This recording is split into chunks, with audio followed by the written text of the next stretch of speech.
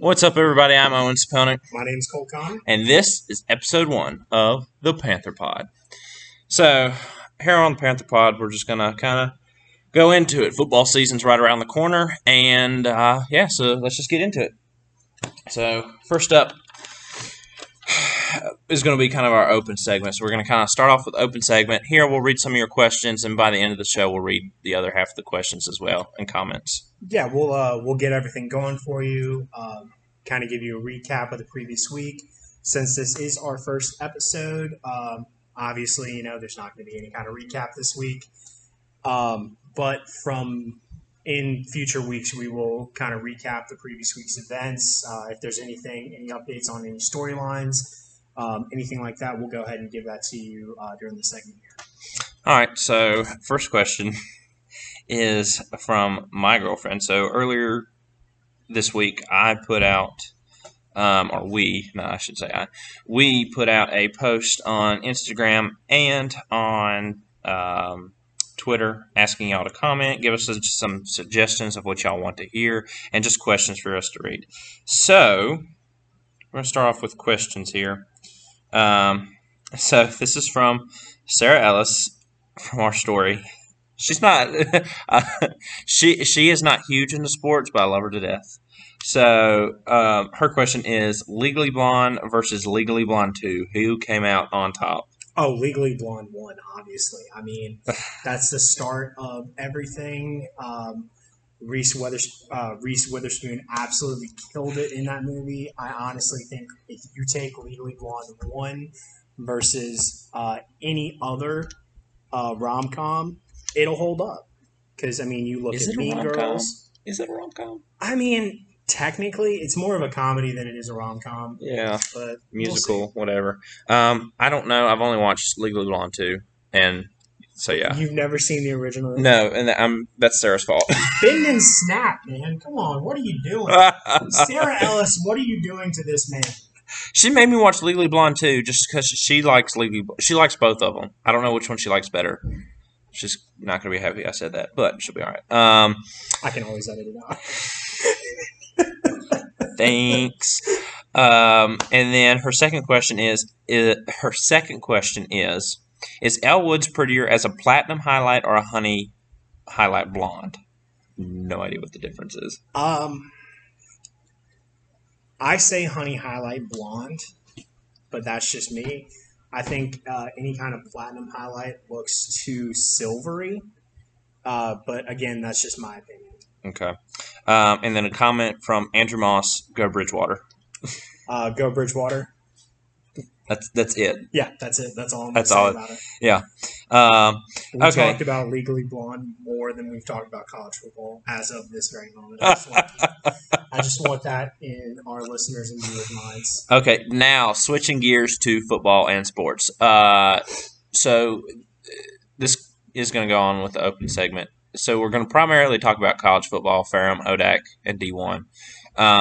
But some NFL news. Cam Newton has been released from Patriots, which was quite the shocker for me. I don't know about you, but... I mean, honestly, I don't think Mac Jones is ready for a starting role. Granted, I didn't know. I didn't see any of the preseason game. I don't watch preseason, so... I think he is going to be a solid option for the Pats. Mm-hmm. I do not think he is going to be the second coming of Tom Brady. And honestly, I don't think while Belichick is still coaching, they're not going to find a second coming. I don't see another Tom Brady for a while. I really don't. Oh, it's going to be a while. It'll be a long while. So Mac Jones named the starter, and this goes into West Virginia news. QB quarterback Will Greer with the Panthers, who was battling out the backup position with P.J. Walker, has been waived from the Panthers, but now is the backup quarterback to Dak Prescott on America's team, the Cowboys. Boo! Boo! The Saints fan. Boo! I don't watch NFL. I really have no interest. Never really had any interest. I've always been that college guy. But Cowboys suck. I've always been told that the Redskins were the devil and Cowboys were angels. Cowboys suck. Roxanne, if you're listening, Cowboys suck. The entire Murray family. Cowboys suck. Anyway, that concludes that segment. That's the open segment. Yes. Okay. So this week, ODAC released their rank. It was either this week or last week. ODAC has released their rankings for football, and unfortunately for Ferrum, I get it. Ferrum is ranked sixth in the preseason poll, just above Guilford, so they're second to last. But I mean, I get it. Cleve Adams is first-year head coach, second season, but this is his first year. They had that weird half season over in the spring, and now it's going to be finally his full season with the Panthers. So I get it. I think they'll be good. I've heard a lot of hype around Cleve Adams. He played under legendary coach Hank Norton. He just came off of his job from Averett, which, by the way, is game 1 of the season. So we're very excited about that here at the Panther Pod. We'll spend a little time on that here in a little bit. And last season it wasn't too bad under head coach Cleve Adams. The Panthers went 2-3 over a 5-game stretch, which isn't terrible compared to some teams who didn't even win a game. Which I'm perfectly fine with that. In the fact that hey, that's your head coach. That's first season in a weird time. 2 wins is a win. That's for sure. I mean, no one could have seen all the impacts of what the craziness of last year had to bring. Not even COVID, just an insane time. Yeah. And then the head coach just bounces out. Yeah, well, that and 2 wins, I think, is more enough. He deserves all the credit in the world for taking that job in the first place because, I mean, 1, you're trying to install a new offensive system. 2, you're doing it during the spring. Which is going to bring a whole litany of other problems. You're still dealing with the previous coaching staffs. And I feel like when people say, "Oh, the head coach leaves, what's the big deal?" or something like that, but no, it's like the head coach leaves, and so does his entire coaching staff. His offensive coordinators, defensive coordinators, special teams coach, cornerbacks coach, DBs coach. It's just everybody just jumps ship. Now some stay, they really do, but. It's a whole rebuild. So I get it. Ferrum's in a rebuild kind of situation. So I get the rankings. And last year they didn't do too bad. Finished out 2-3. I think they were 1-3 in home games. I think, yeah. Last season. Yes, they had one home game, and They won one home game, and then they won one away game, which isn't terrible, especially out of the 5-game stretch. Yeah, I mean, especially considering, like we said, first-year head coach, you're trying to install a new offensive system. You're trying to get all your veteran players who played under the previous coach. Like we were saying, you have all the previous players who played under the previous head coach who's been used to your offensive coordinator's system for the past, 12 years or so at Ferrum. So 2 wins, especially with... It's respectable. Yeah, for sure. It's not a winning season, don't get us wrong. We're not excited that, we had a losing season, Oh, yeah. But we do have returning players, especially on the offense. Titus Jones coming in at quarterback, a stud at quarterback. 100%. He's got his senior wide receivers to lean on. I actually, going back on the head coach, I go to Ferrum. So one of the football players is actually in my class, and I was talking to him, and I said, "How is the coach? I like the head coach." Yeah. He said, "Yeah, no, I like him and all, but he's always at a 10, man. Like he's hyped, he's ready to go. Which get the juice flowing. # BAM, be a man. The whole 9 yards that he's brought out. For sure. So he's bringing a whole new culture to Ferrum. I like it. He seems like a nice guy. So yeah, I'm excited especially with Titus Jones at quarterback, senior leading that offense. I'm excited. He did well last year. Mobile, can hang in the pocket. I'm excited. Yeah, especially with the new head coach trying to install. I personally, I don't have access to the Ferrum playbook, shockingly. But if it were me, I would try and install a Averett style offensive system. which is what he's familiar with. So having that mobile QB presence will hopefully play itself into that style of offense. So and he plays against Averett as his first game, so it's two first year head coaches at their schools, and so they're going to finally meet up, which is going to be kind of a nice trip. I feel like for Cleve. Oh, for sure. For Coach Adams down memory lane, but I mean, I wouldn't even call it a revenge game. No, I think Coach Cleve maybe for Averett it is. Maybe for Averett, but at the same time, I don't think there were that many hard feelings in that parting. But it'll still be interesting, for sure, for Ferrum and for Averett fans both, especially with Averett joining ODAC in 2022. Yes, very excited about that. Give a lot of previews for the foreseeable future. And ODAC also came out with, we were talking about the rankings. Number one, so we're going to go through these of, hold on, let me find them here. I think number one was Randolph-Macon. Shocking. They won the conference last year. One team that that I think will do well is Washington and Lee. They didn't play last year. They chose not to play.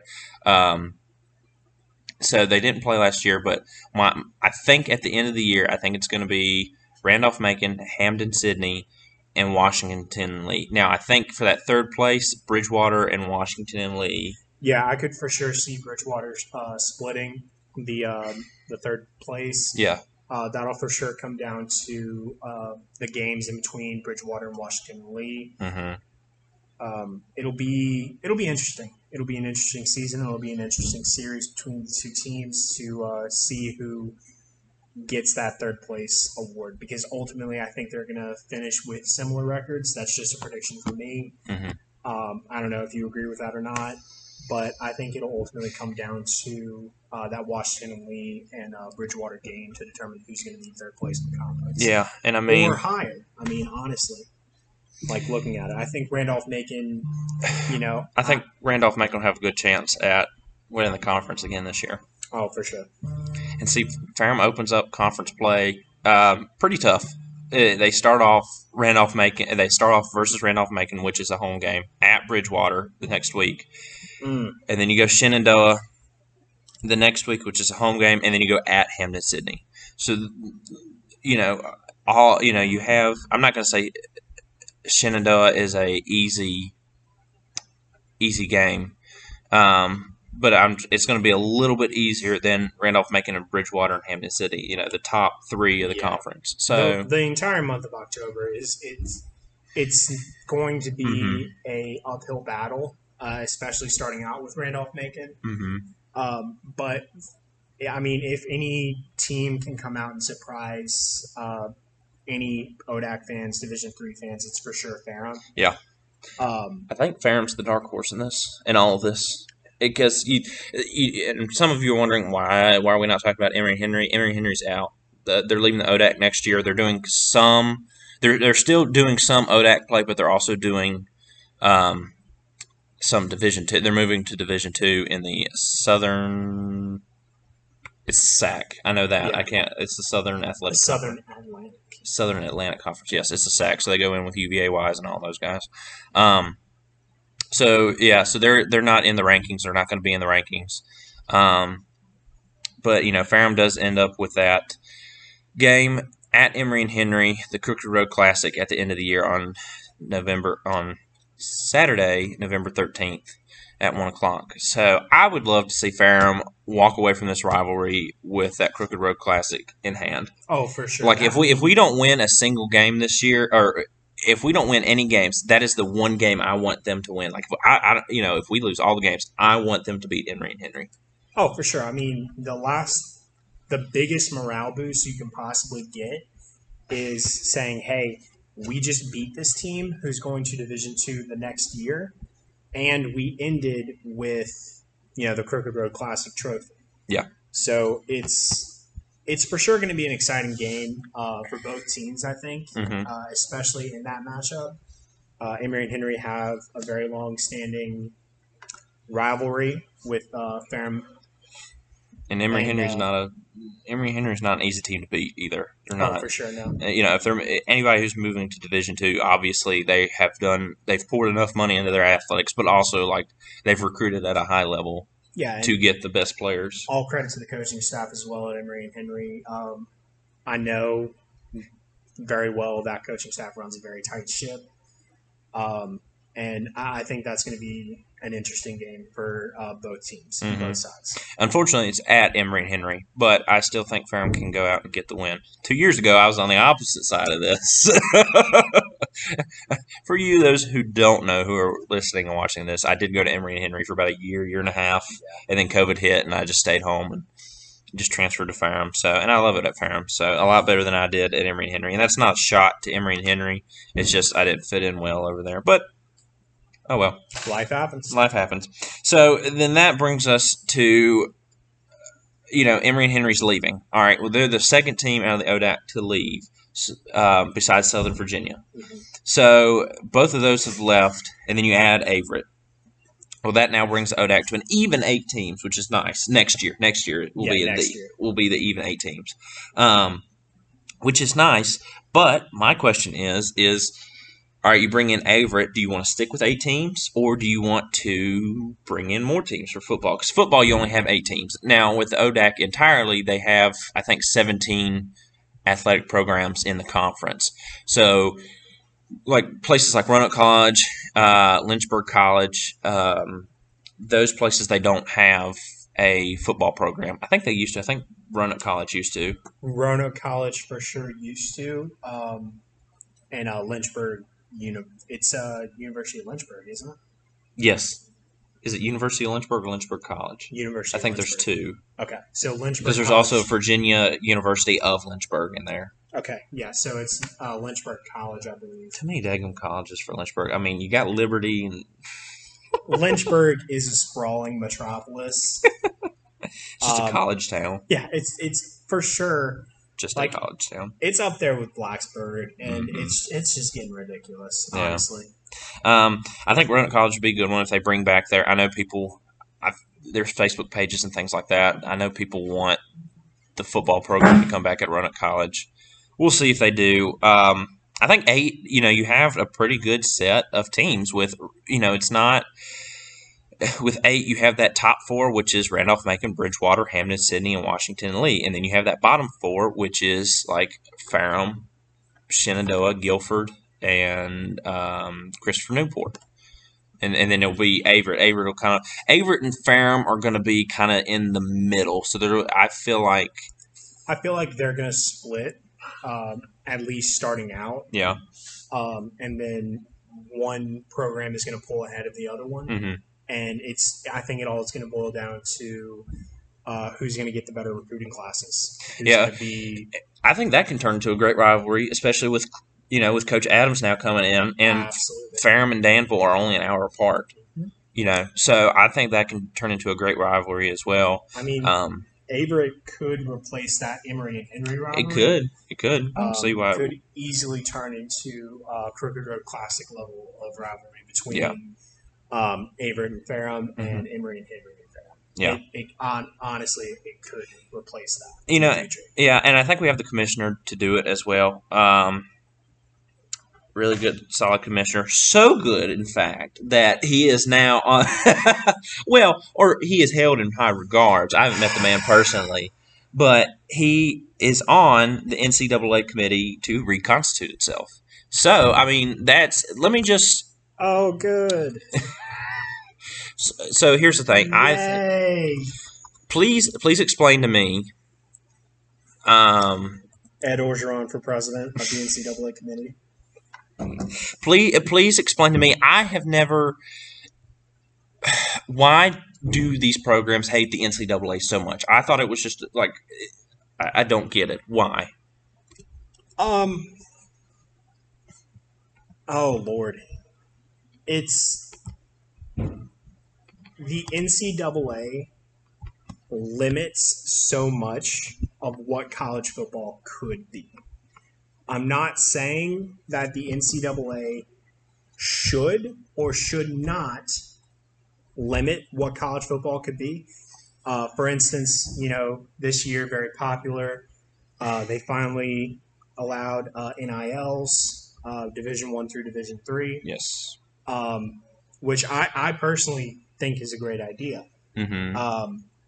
Because it limits shady dealings. Like, look at SMU in the late 80s with Eric Dickerson and, the death penalty.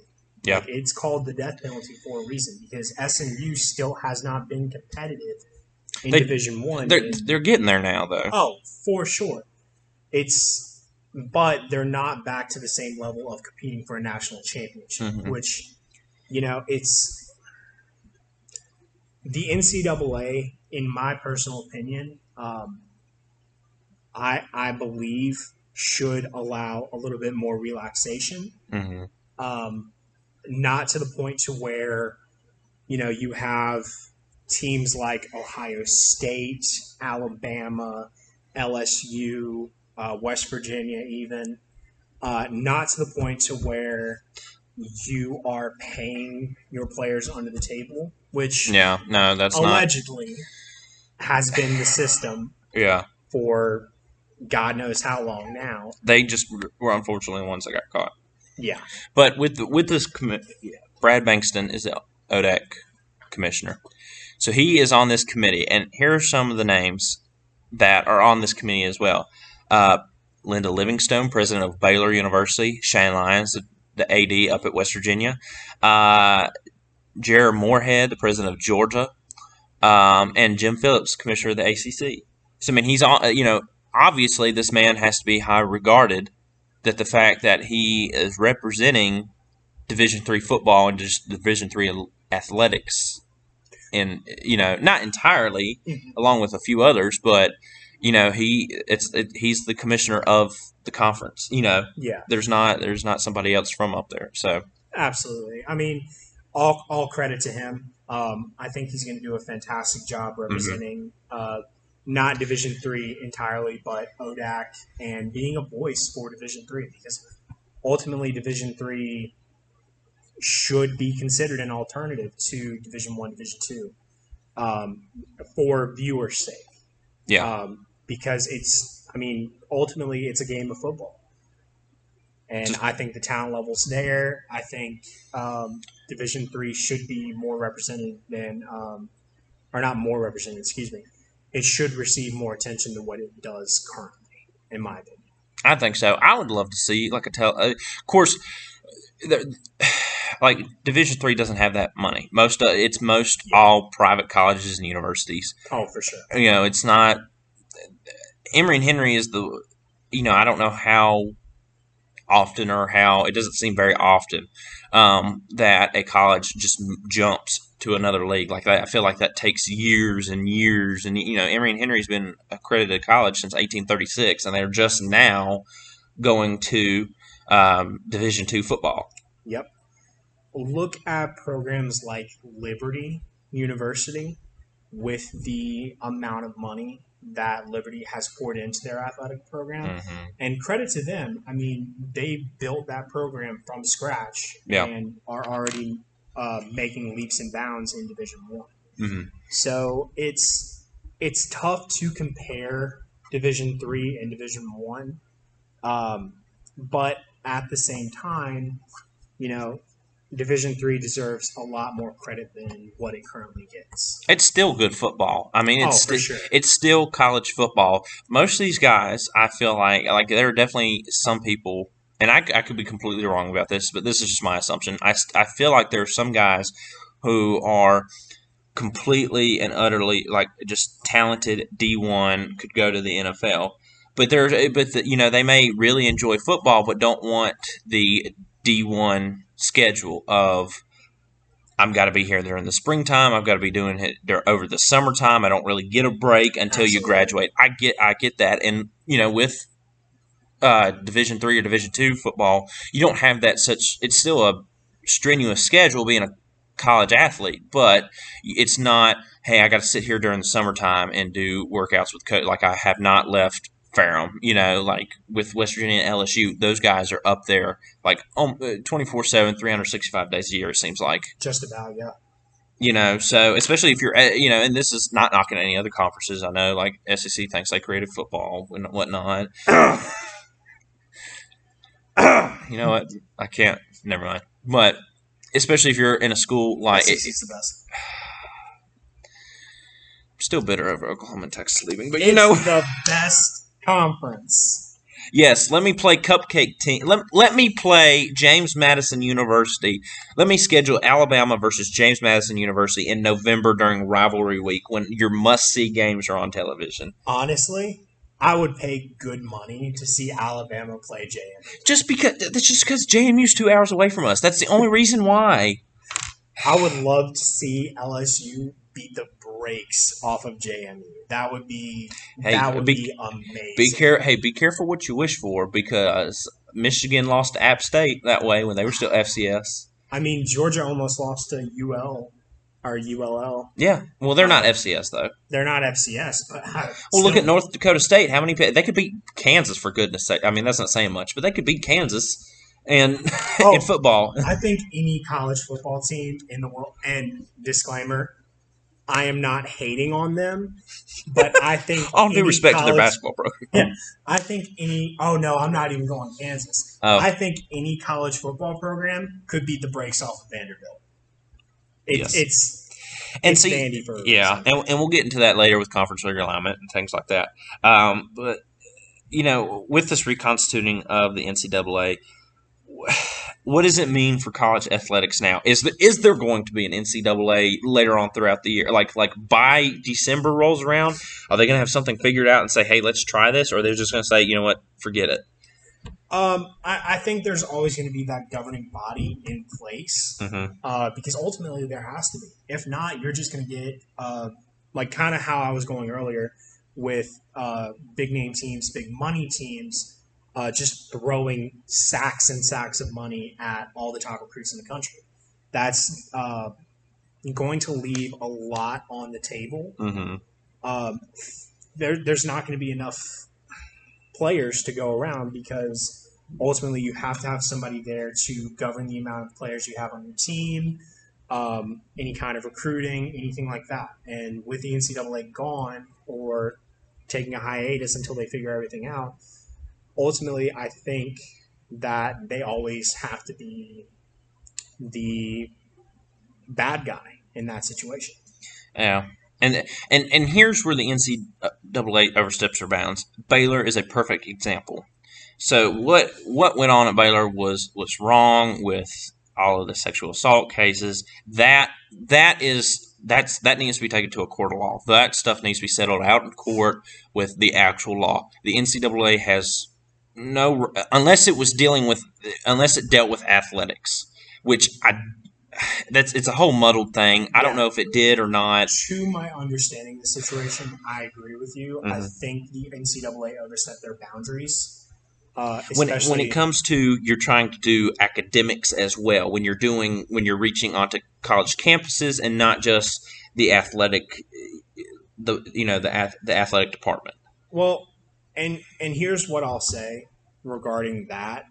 Ultimately, these college athletes are college athletes. They're students first. Or yeah. They should be. And that's why, and of course now with realignment and everything, it's not, unfortunately, it's not black and white. Yeah, we can see, it's not black and white anymore. Like, all right, it's a college athletics, or is it, or the student athlete is what it was, what they're saying.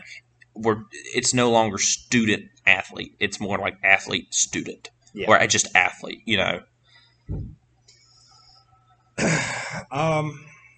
But back to the original point. Yeah, I think the NCAA should buckle down and get everything sorted before December.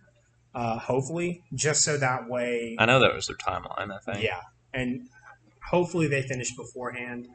Obviously, we live in a crazy world right now.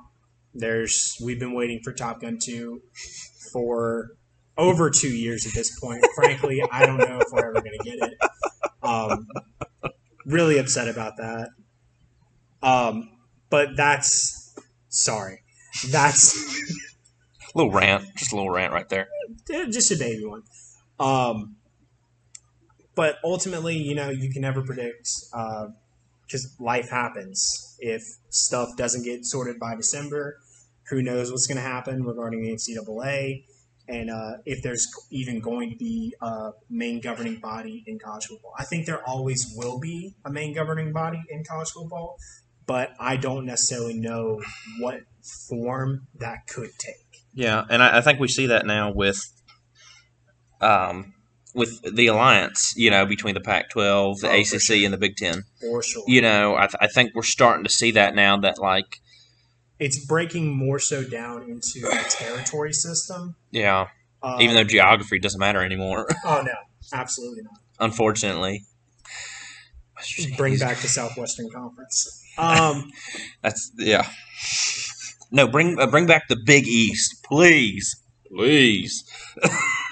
As a West Virginia fan, please bring back the Big East. Look, we'll tackle that later.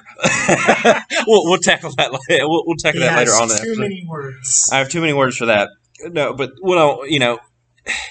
with the NCAA, I never had a problem with them. Granted, I never really understood what they did, so therefore I couldn't really have a problem. I just knew they were kind of like this overbearing. The conferences sort their teams out and everything, and then it's just like almost like the timekeepers from Loki. Like you got the TVA that's kind of sorting stuff out and just mingles the stuff together and whatnot, and then you got the timekeepers or the Okay. But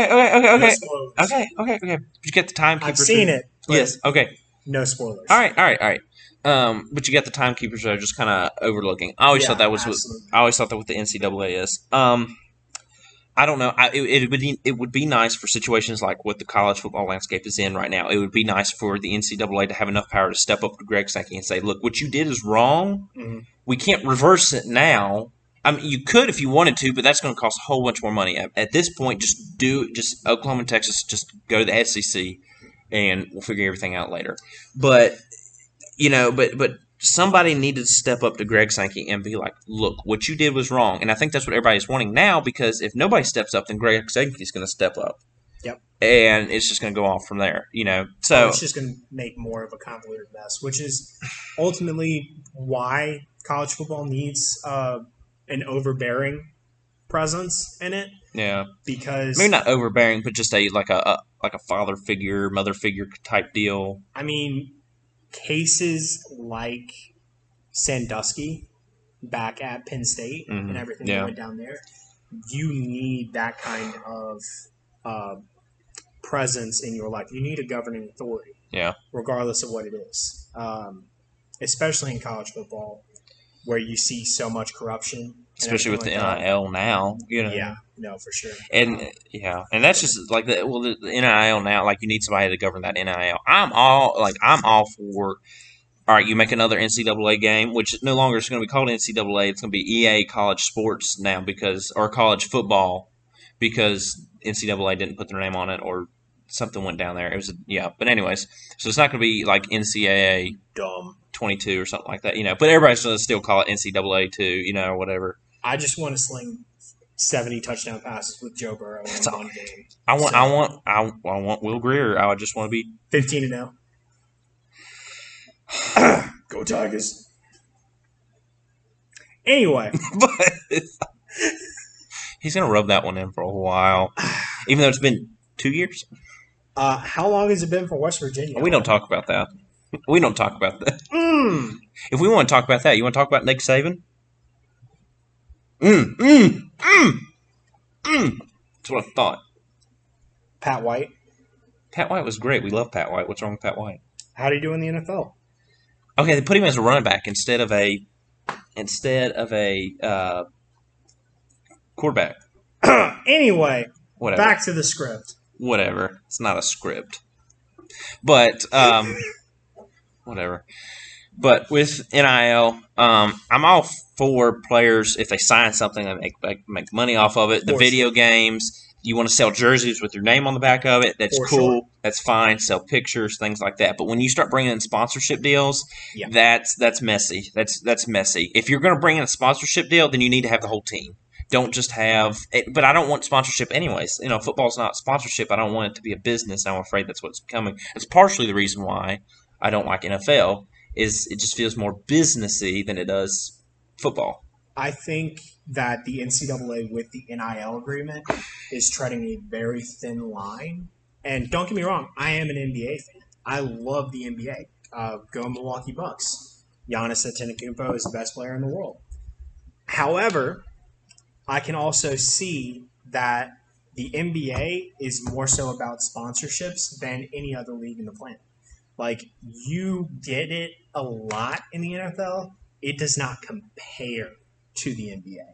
And I think if the NCAA isn't careful, you are putting a lot of money in 18-year-olds, 17-year-olds, 18, 19, 20, up to 21-year-olds' pockets. And if they aren't careful and carefully manage the situation, it could go south really quick. Yeah, and it's not saying that we think all, like, Cole's 22, I'm 20, like, we just know. You had to think about that. I did have to think about that. You're old, dude.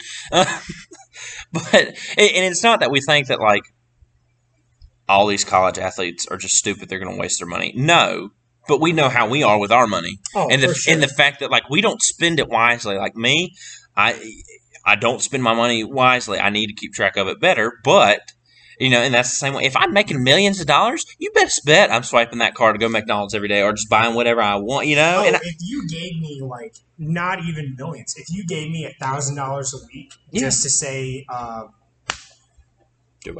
McDonald's, stop.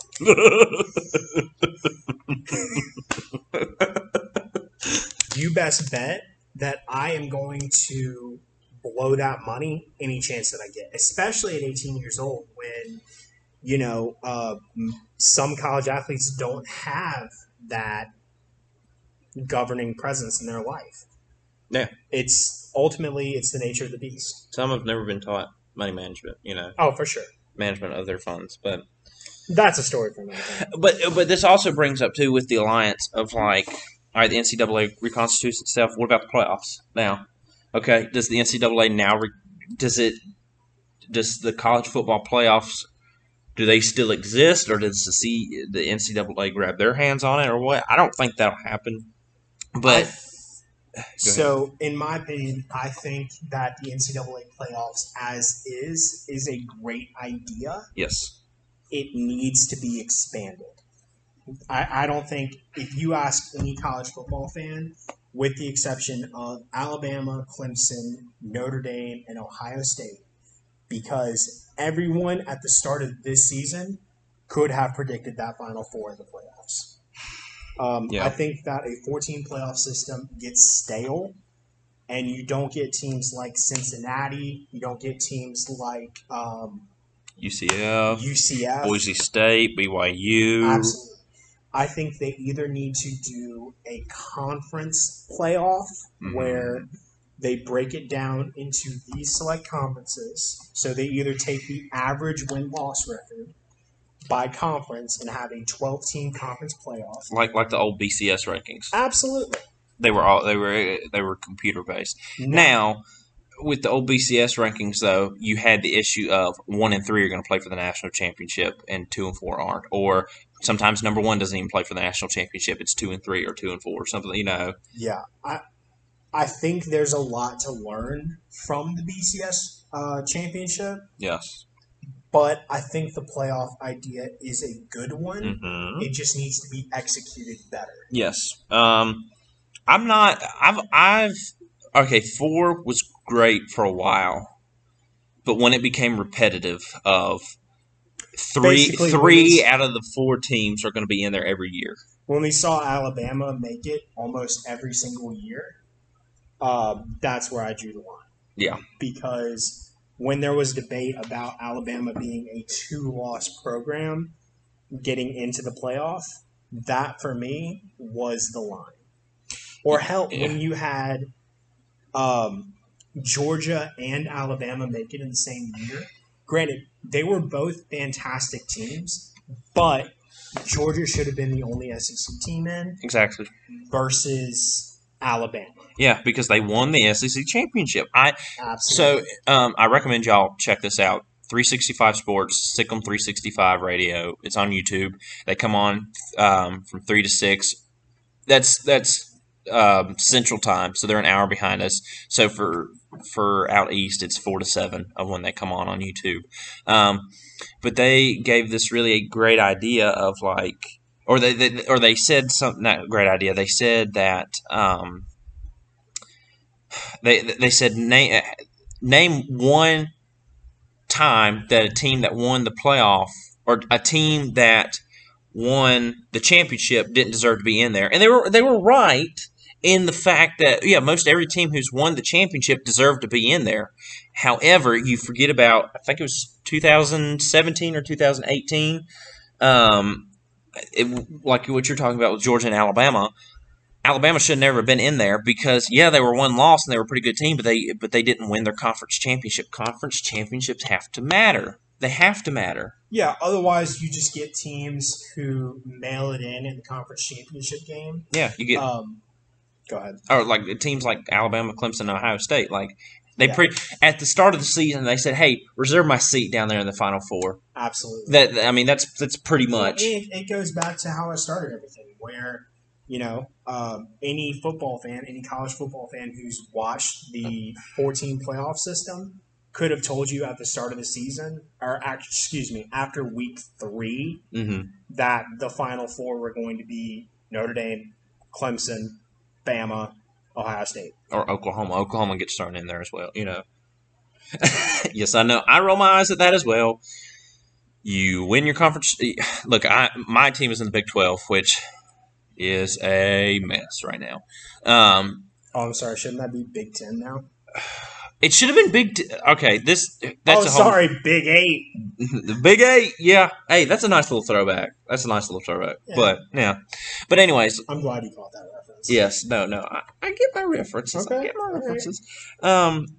But, and I thought with 14 playoffs that the conference championship would matter, I think when they announced it, they made the conference championship seem more like a big deal than how it actually has become.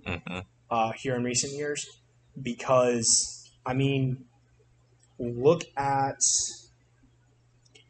again, I hate to keep bringing it up, but look at Bama, Georgia. Yeah.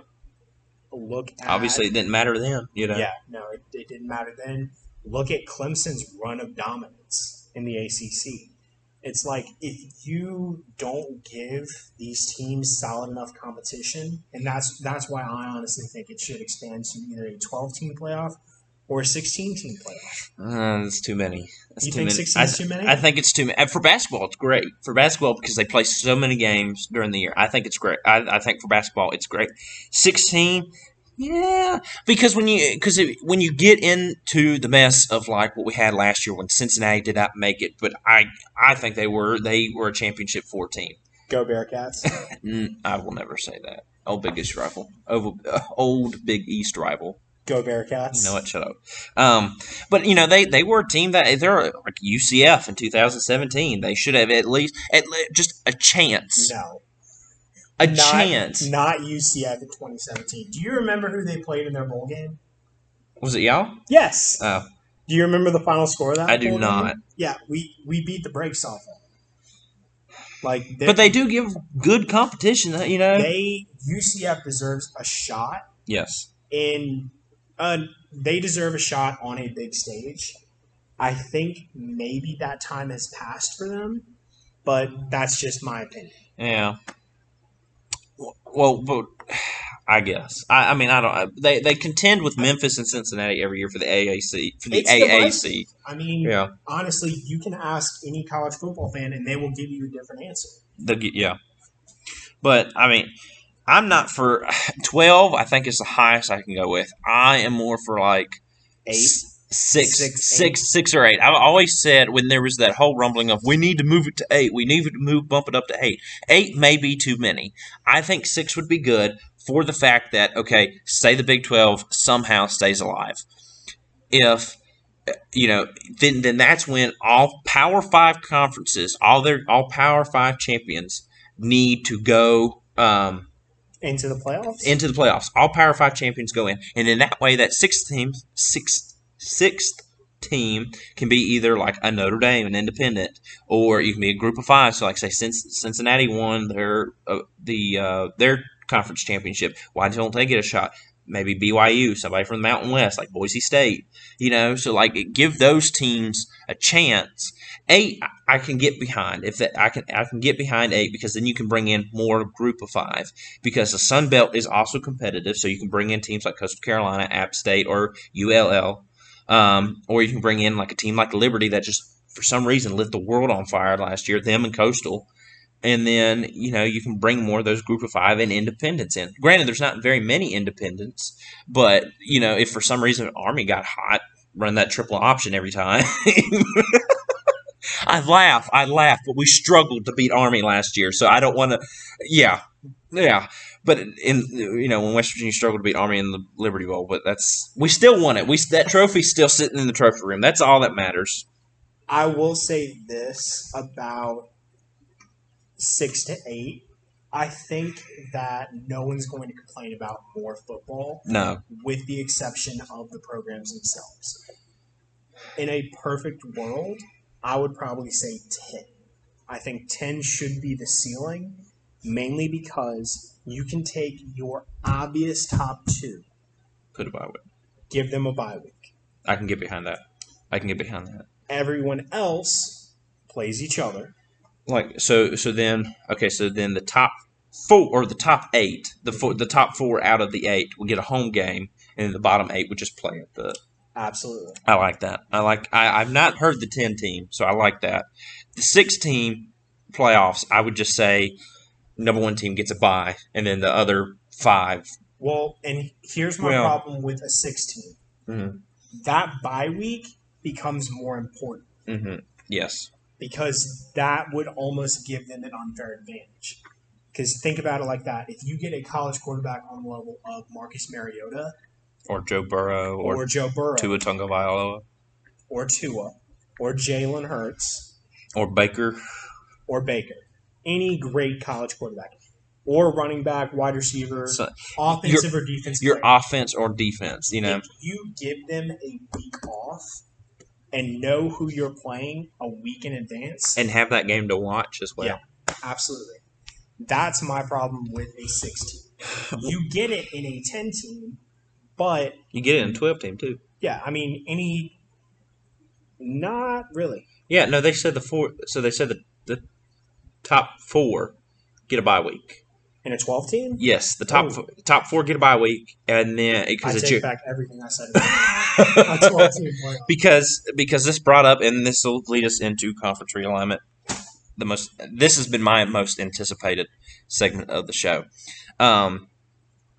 but you get into the fact that for the 12-team playoff, I think it's the top 4. Correct me if I'm wrong. The top 4. Get in the comments. Email us. Yeah, everything. But if you get in the top 4, they get a bye week. The top 4 best conference champions get a bye week. So obviously the SEC is going to be in there, the ACC and the Big Ten. Then it's duke it out between the Pac-12 and maybe the Big 12, if the Big 12 is still around. But if you don't have to worry about the Big 12, it's no longer, they just cease and desist, or not cease and desist, but it just at Bob Bowlesby. If the Big 12 just implodes and it just disappears, then then the Pac-12 doesn't have to worry about that because they're still Power 5, so they would be considered the best conference champion, unless for some odd reason the Sun Belt or I could see the AAC more than the Sun Belt. I could see the AAC getting that over the Pac-12. All depends on the champion and all, and how they played. But this brings into the question of Notre Dame. Notre Dame has said they're going to, they want to remain independent. I think it's very obvious that they want to remain independent. Now, it's different with this whole realignment aspect because if they voted yes for this 12-team playoff. So that means if they were to get in this 12-team playoff, the best they can finish is maybe 5th because they can't get that bye week. So you're going to tell me that they vote yes on a 12-team playoff where the top conference champions get a bye week, and you're not going to join a conference. Here's my thing with Notre Dame. I think that Notre Dame realizes that if it is a 12-team playoff versus a 14, which, to be fair, they get in the college playoffs more than they should currently. They're not like what they were when Lou Holtz was there. Absolutely not. If you have 12 teams in the playoffs, Notre Dame will be one of those 12. If they keep it up. And even if they fall off a little bit and they don't dominate. If they get 2 losses in a 12-team playoff, they're in. Yeah. They're in. If they don't dominate all of the other independent schools, everyone they play currently, they will still be in the playoff. Yes. Simply due to the fact that Notre Dame is so hard to judge versus teams in a conference. Yeah. Well, because I'm not going to say you never know who they're going to play. Mm-hmm. It's just that they don't have a conference. Because of Notre Dame's schedule, you have to look now at the conferences and say, well, this team's going to be good. No, I don't think this team will kind of be mediocre. This team is going to be a Vanderbilt for some odd. It's this team's going to be last place. This team's going to be. I could have said Kansas in that point as well. I mean, either one. Either one. And this is like. And please don't take us laughing at Vanderbilt wrong. Oh, well, I think they all agree. I think Vanderbilt fans agree. They deserve it. My grandmother went to Vanderbilt, okay, and she didn't go there for sports. She went there for academics. Vanderbilt is a great academic school. Oh. Fantastic. That's why the SEC has them. Vandy saves us. Academically wise, because your grade point average would drop if they left. Oh, no. SEC would be down to like a 1.4. Something like that. Yeah. But you never know with a Notre Dame schedule how good those teams are going to be. Absolutely. Like say they play some rando team like NC State. You have no idea because NC State is that middle of the road kind of team in the ACC. You don't know if all be very good and very talented. Yeah. But any competition that NC State. So let's take Notre Dame versus NC State for example. Any competition that NC State goes into, likely Notre Dame will not face. Wait, repeat that again. So likely, if NC State and Notre Dame play, yes, right? Any scheduled opponent for NC State is more than likely to not play Notre Dame in college football. Okay. Mostly because Notre Dame normally sticks to military academies. They do play some talented teams. It just depends on the year. Because some years you're going to have a very strong Notre Dame schedule. Yeah. And then other years you're not going to have a consistent one. You're going to have teams bouncing all over the place. Well, like last year, with the Big Ten had no idea what they were going to do, and so NC State had to get, and that's one thing with this realignment thing is that the ACC needs to put their foot down. This is why the Big East no longer exists. If the Big East had said, "Hey, look, Notre Dame, you can play basketball in here and football, or not football, you can play basketball." Baseball, you can play women's volleyball, women's lacrosse, you can play, softball, whatever in the Big East. But if you're going to play all these other sports in the Big East, you need to also play football in the Big East. And they never did that, and the ACC is making the same mistake, which could be I'm not saying it is, but it could be their demise. Yep. If you don't put your foot down and say, look, because Notre Dame's not going to run to no other schedule. They can't. First of all, absolutely. But they're not going to run to any other conference. Greg Sankey's not going to look at them and be like, "Yeah, you can play everything in here besides football." No, it's an all or nothing deal. Imagine Notre Dame in the SEC. It's been rumored, but just think about that for a second. It's no longer the Southeastern Conference. I mean, I get it with Oklahoma and Texas is still South, but there's no Eastern anymore. That's what I'm saying. They need to bring back the SWC. They need to bring back the Southwestern Conference. The Texas Conference.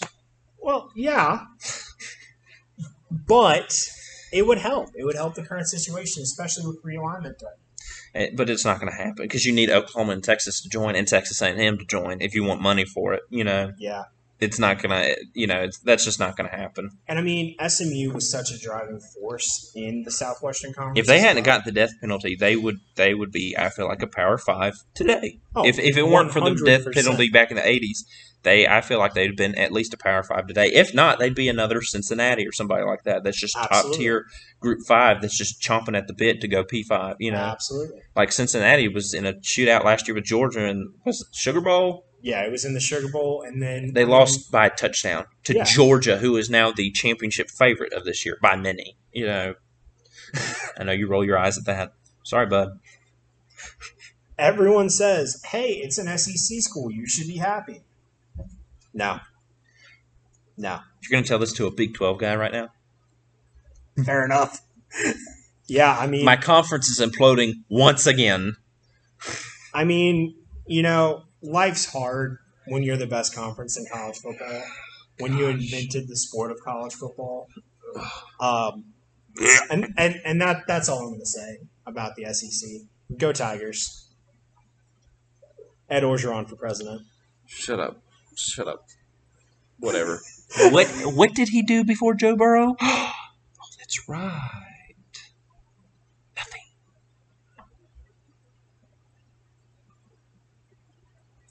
You're wrong, but I'm going to let it slide. Whatever. He was a defensive line coach for LSU. He was the head coach at USC. And got fired. Interim. Got fired from Mississippi State. We won't talk about that. Anyway. Just saying. But it has worked out, Oh, yeah, ultimately. Ultimately, it worked out, He is as Cajun comes. Go Tigers. Go Tigers. But, so I don't know. It's just conference realignment is, I love it. I have been nerding out. And so I've been nerding out over conference realignment. My dream scenario is if Big East comes back. It's not going to happen. But my realistic – shut up, okay? Shut up. One can dream. Granted, I just went on a rant about the Southwestern Conference. So. Yeah. There are all – the reason we love these conferences is not because of the money it drew. And this is the stupidest thing by fans. I don't know why nobody argues this. As a fan, why do you care how much money – I mean, I get it why you care, but none of that $60 million that Oklahoma and Texas is about to bring in from the SEC is going to go into your pocket. Nope. All I care about is wins and losses. Ultimately – that $60 million is going to go into a nicer stadium, better equipment for the players. Yeah, I know. But I mean, it's going to improve. I get it, but I just don't. Ultimately. I get it, but I don't agree with it. I get just because you don't like it doesn't mean it's not wrong. I'm not saying it's. I'm not saying it's wrong. I'm just saying, like, as a fan, majority of fans could give two hoots about if there's money in there. All we care about is bragging rights and wins and losses. Fair enough. That's all. That's all I care about. Like how many times did you brag to me that 15-0? In this podcast or in my life, because I've lost count. We're not gonna for both. For both, he has. But so what we're gonna do is I will give you my realistic dream. I'm not gonna throw in like, oh, the Southwest is coming back or the Big East is coming back. I'm not going to do that. That's just ridiculous. I'm going to give you kind of dream scenarios for the Big 12 or for the teams in the Big 12. So what we're going to do is this week I'm going to give you kind of dream scenarios, and Cole's kind of going to bounce his ideas and his thoughts off of me. And then next week Cole will give you his nightmare scenarios for realignment for each of these remaining 8 teams. Worst possible scenario. Worst possible scenario. Okay. So there's kind of two that I have, or I take that back. There's 3 that I have, and we're going to I know for the listeners it's going to be hard to kind of keep up, but I'll go slow and kind of just help everybody keep track. So realistically, what I want, if for some reason... So, say the Big 12 falls apart. Okay, where do the remaining 8 go? The best scenario for these remaining 8, if you're going to split up, which I think will happen, possibly, if they don't, if Oliver Luck all of a sudden just jumps in and, like, hey, they wouldn't hire him for nothing. I think Bob Bowlesby needs to be careful. I think Oliver Luck was a potential commissioner hire. Oh, for sure. I think there's a board of committees and the ADs are, I don't think it's a conspiracy or anything like that against him. I don't. But Yeah, for sure, he could be a very talented commissioner one day if he gets that opportunity. yes. Okay, so Anyway, if the Big 12 splits up, dream scenario. I'm just going to throw it out here. I'm going to get a lot of hate for this. West Virginia to the ACC. It makes a lot of sense. I know. We don't bring this and that value. It waters it down, whatnot. Competition-wise, I don't think so. I think the only issue is that we don't bring in OU and Texas money. And I think that's why no conference has reached, if they haven't made it public yet. I think other conferences are just mad at Greg Sankey and the SEC for saying, crap, why didn't we think of that first?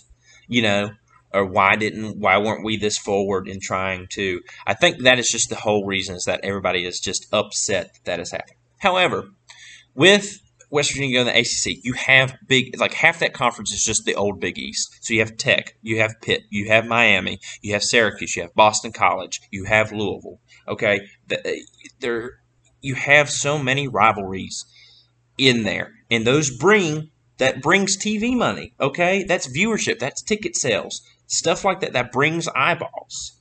I think in that scenario, ultimately it's the best of both worlds. Now, granted, I don't think the ACC would ever be happy about West Virginia joining the ACC, and don't take that as a dig. Because you know me, I respect WVU. I give you a lot of crap for liking them. Yes. Well, they're not a bad program, though. No, they're 15th absolutely. winningest program. And this is what I was also going to say, too. 15th winningest program in college football history. Do you want to know how many ACC teams are ahead of us in that? One. You want to know who that one is? Clemson. Ugh. You want to know what place they're in? 14th. So tell me how we're not competitive enough, how we're not, I think the Big East and bringing that, because ultimately in your scenario, the ACC would essentially be a rebranded Big East. Yes. I think that's very fair to say. But also, too, like we said before, Notre Dame is a ACC athletic conference or ACC athletic department in every sense but football. So you add West Virginia, that becomes the 16th member in everything but football. But football is the driving force in all of this. I think that's a win-win scenario both for the fans and for the NCAA. Mm-hmm. I think for the ACC eventually, too, long-run money. Absolutely, 100%. Because you're getting more fans and seats. You're possibly earning a new TV deal with the ACC. Well, they can't renegotiate that for another 15 years, which is just I don't get why you would lock yourself into that at most 7 to 8 years. To be fair, they need the money in the short term. Yeah, but at the same time, long TV deals are yeah.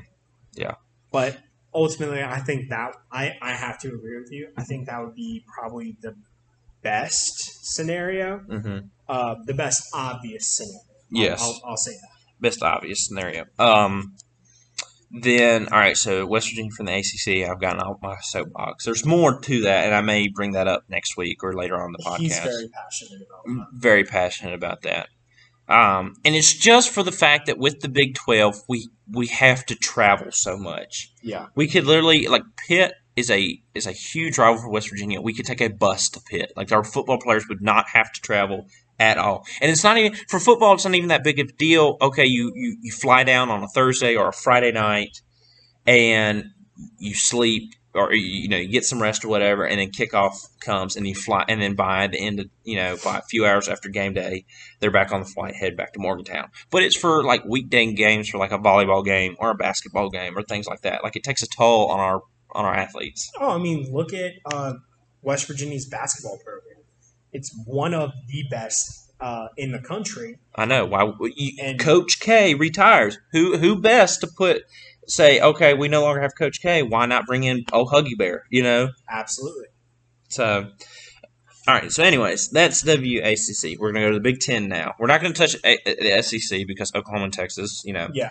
There's no point in touching realignment in the SEC until more information comes out about that. Yeah. In my opinion, I mean, it's obvious to speculate about like teams like the UCF joining the SEC or some more Florida-based teams, or something like that, where you have those obvious money games. But until more information comes out about the Texas-Oklahoma deal, I think it's kind of pointless to speculate. Yeah. Until there's some more concrete stuff. Yeah. So West Virginia to the ACC. To the Big Ten, I have Iowa State and Kansas. Kansas solely for their basketball. That's the only reason why. Their football team, I don't care.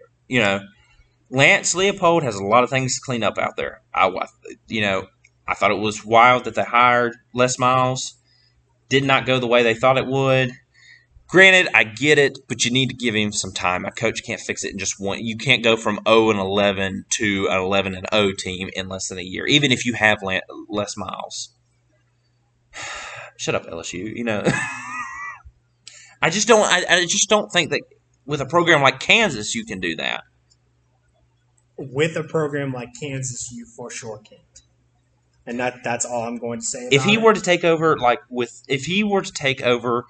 Steve Sarkisian's job at Texas, if they were to hire him at Texas, definitely, I think they could go. They can compete right away with Les Miles. I honestly think Gus Malzahn would be a better fit for Texas, just because Texas is all about being flashy. Look at Texas this past season. Like, everyone, I know, and just for the record. Horns down. No, you can't. For our listeners, you can't see it, but it'll be on YouTube. Yeah, horns down. 15-yard penalty. That, again, is why the Big 12 does not work. One more time. Yes.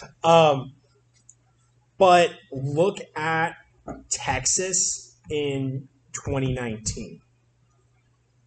They were projected to be a top 5 in the nation. What'd they go, like 8-4? Oh, I thought it was worse than that. I thought it was like 7-5 or 6-6. We're back. Yeah, week 1, we're back against LSU. No, that was. Yeah, no. I thought it was No, it was when they beat Georgia. Remember? Because that was at the end of the previous season. Yeah, the end of the previous season, because everybody gave him so much crap for that. Yep. St. Alger. But okay, so Iowa State and Kansas solely for their basketball. Absolutely. Iowa State because of their football. I'm tired of everybody telling me like the history. They're not historically a great program. Okay, then why would you look at a why would you look at something like Cincinnati, Houston, UCF? Like they're not, or Memphis. They're not great. Like they do not have a great history, but recently they have been. Texas Tech, perfect example. Exactly. They some of these teams don't have a very rich football history in the fact that they were great or they were a blue blood. Not every college football program is going to be an Alabama, a Notre Dame, an LSU, a West Virginia, a Penn State. But even then, West Virginia is not. I mean, 14th most wins. 15th. Oh, excuse me. Sorry, 15th, not Clemson. Excuse me. We were 14th last year, and then Clemson surpassed us. But well, Trevor Lawrence is now playing for Jacksonville, so I don't think that's going to be much more of a problem. We'll see. But I don't think Iowa State's history should really bother them. Their recent competitiveness should be great. And the fact that, like, they're home in Ames, they're untouchable. How and why, I don't know. Well, except for this past year or last year when Louisiana Lafayette beat them, which was odd. Maybe it's just a West Virginia thing. I don't know. But I know for any Big 12 school going into Ames and playing Iowa State there, I don't know what it is about the atmosphere or what. It's untouched. Sometimes they're just untouchable. And I think that comes from Matt Campbell and Brock Purdy. That the fact that they just have that home field advantage is so great. So Absolutely. For Big Ten, Iowa State and Kansas. And then we're going to go to the 3 Texas schools and Oklahoma State. I think they go to the Pac-12. Well, I think Texas Tech and Oklahoma State go to the Pac-12. And Baylor has a chance to go to the ACC. I don't know about that, but I can see it. The only issue is the Pac-12 has that whole thing with religious institutions. So you have TCU and Baylor. Baylor's hardcore Baptist. I mean, hardcore. I didn't know that, but hardcore Baptist. Yeah. And then you got TCU, Texas Christian University. Even though they don't go by that anymore, it's more just, hey, we're TCU. You know, Oklahoma State. I mean, they're if. I think the top three teams, once Oklahoma and Texas leave, OK State, Iowa State, and West Virginia are the next top dogs. And honestly, I don't even think there's much room for debate. You could say TCU with Gary Patterson and that whole shebang. He's Well, I mean, the only thing carrying TCU is their offense the past couple of years. Like, they have a very innovative offensive coordinator. Mm-hmm. If they don't have the talent to match the playbook, then ultimately they're not going to be nearly as competitive as how they have been in recent history. Yeah. So dream scenario for these teams. Mm-hmm. All three of the Texas schools in Oklahoma State go to the Pac-12, which brings us to our last team, K-State. I don't know where to put them. When you say Big 12 team, they are the definition of a Big 12 team. They're in that, geographically speaking, they're in that geography. And Kansas is as well, but they fit bigger. They're an AAU school, which is something that the Big Ten looks highly upon. Absolutely. And that's, again, with Iowa State as well. They're AAU. Kansas, I don't know where to put them. Now, Dan Weinstadt said on one of the Chicago radio shows that he was in a room with either Big Ten execs or just Big Ten people in period. And people said, well, it sounds like he just said it was a bunch of he said, she said type of deal, whatever. And I said, and my thoughts are, okay, yeah, it is a bunch of he said, she said, but from conference execs and conference, like people who have the in the conference. If I'm hearing that from people who are in the conference, that West Virginia's going to the ACC, Kansas and Iowa State are going to the Big Ten, and then Oklahoma State and Kansas State are going to the Pac-12, then I'm listening to that, Oh, for sure. And he wouldn't, if he's not, the repertoire for him is, he was head coach for Chicago, head coach for somebody is screaming at me right now. I am so sorry. Yeah, no, he was head coach for Pitt in Chicago. I think it was just Dow. Maybe he was head coach for Detroit. I can't remember. I'm 95% sure it was either Detroit or God, what's the other one? I don't know. I know for certain it was Chicago. Yeah. Anyway, but anyways, he coached under Jimmy Johnson at the Cowboys. Dallas, yeah. So he has the repertoire, and he's been on Fox for a while. I'm listening to him, but what's really odd is what gets me is that the Pac-12 would take Kansas State, and I think for them, okay, go to the Pac-12. I don't see why not, but it just doesn't make sense from a geographic standpoint. Yeah. For a team like Kansas State to go to the Pac-12. I think they could be very competitive in the Pac-12. I 100% think that they could be very competitive in the Pac-12. I also think that they could be a top dog in the AAC. Granted, I'd hate to see that for them or for the Mountain West. 100% hate to see that for them. I'd hate to see any of these schools go to a G5. 100%. I think it is a mark against the school if you are forced, because of a split up, to have to step down a competition level. Yeah. Sometimes you got to take one step back, take 3 steps forward, though. Absolutely. I mean, not that there's anything wrong with G5. No, there is. There's not money, There's a lot wrong with G5, but there's nothing wrong with the competition. Yeah, competition-wise. 100%. I mean, Boise State is great. BYU, people consider them G5. I don't really consider them G5. Absolutely. I don't think so. The way they schedule themselves as well, I don't think they're, but I think, okay, that's Dan Wannstedt. That's my dream for that. Honestly, I think it is I think the most realistic would probably be dub V to the ACC, bring back a lot of that. I could definitely see Golden Blue dude sure thinks that's going to happen.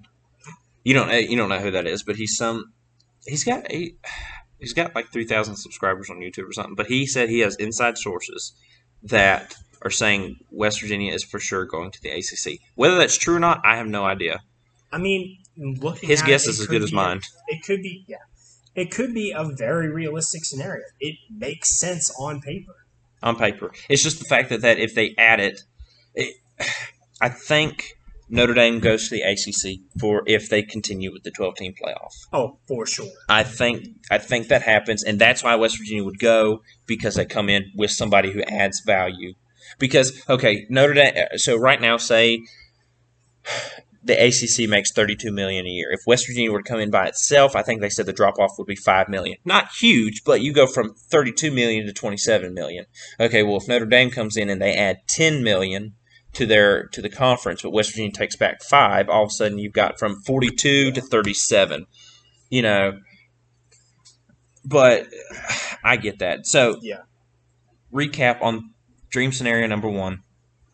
Is that, and we'll try to speed through the other two. Dream scenario number 1 is West Virginia ACC, Kansas State, Iowa State, Big Ten.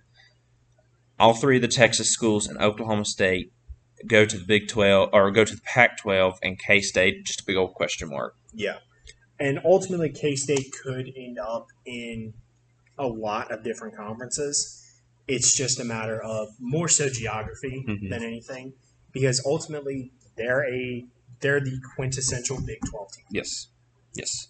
They could go independent, but they don't have a huge following like Notre Dame or LSU or BYU. You know. All right. So, and this one's going to be quick. I think if the Big 12 stays together, they need to go to 12 and stop. 100%. And go east to west. Yep. Give West Virginia some travel partners, and people are like, well, UCF is not close to West Virginia. Yeah, but it's an hour-long flight. Okay, so you're in the same time zone. That's the big thing, is that you're in the same time zone. You're not really forcing anyone. Granted, scheduling issues happen. I mean, life happens, especially when it comes to college football. Mm-hmm. So I think ultimately the Big 12 staying together and going east to west could be a viable option. Getting to 12 and then stopping. Be the Big 12. Be your name, you know. Be the Big 12. Don't be the Big 8. Don't be the Big 10. Be the Big 12. Yes. So, and competition-wise, I think you grab Cincinnati, UCF, and Memphis. The perks are those are in very large cities. No, they don't run those markets, but that is a large TV market. So that, you know, and also that's a kick in the butt to the AAC, because they were trying to poach Big 12 teams. Supposedly that was ESPN working the whole thing. So grab UCF, Cincinnati, and Memphis. I think those are 3 of the most competitive schools. I think that they can obviously compete. You know, Cincinnati has proven they compete. Now, I don't know about Memphis. I can't remember the most recent P5 school that they played, but they have a big stadium, over 60,000. You know, so I think that is good. And then you go out west, grab BYU. I think BYU is a good option of joining conference. They seem like they're interested. So I think that would be great. All right, so those are my 4 to go Big 12. If you just want to go blow this thing out of the water and just be like everybody else and go 16 teams, I think you just got to change. I think you got to go east to west and change the name of the conference. Call it the Great American Conference or something like that, or the Great Athletic Conference. Don't give me that look, okay? I'm just spitballing here. Or call yourself the Big 16, whatever. The Sweet 16. Sweet 16, yeah, there you go. And make it an East and West division. So if you're gonna, yes, I mean there's no problem with an 8 and 8 half. No, so I would say Iowa State and West Virginia are in the East Division. Still grab Cincinnati, UCF, Memphis, UAB, and Louisiana Lafayette. I know they're not in the East, but that would kind of be like Iowa State's not in the East either. Yeah, but they you could almost follow the Mississippi and split it down the middle. Yeah, and this is why I say UAB. I know that there are people who are going to be like, ooh, UAB. Yeah, I don't like UAB either, and I don't really think that this makes any difference to the SEC, but like their new stadium is right across from the SEC headquarters. Absolutely. So you can go in there and grab a team and say, hey, by the way, we're here. We're here to compete. We're here to compete in SEC territory. We're going to grab teams that are in that SEC territory.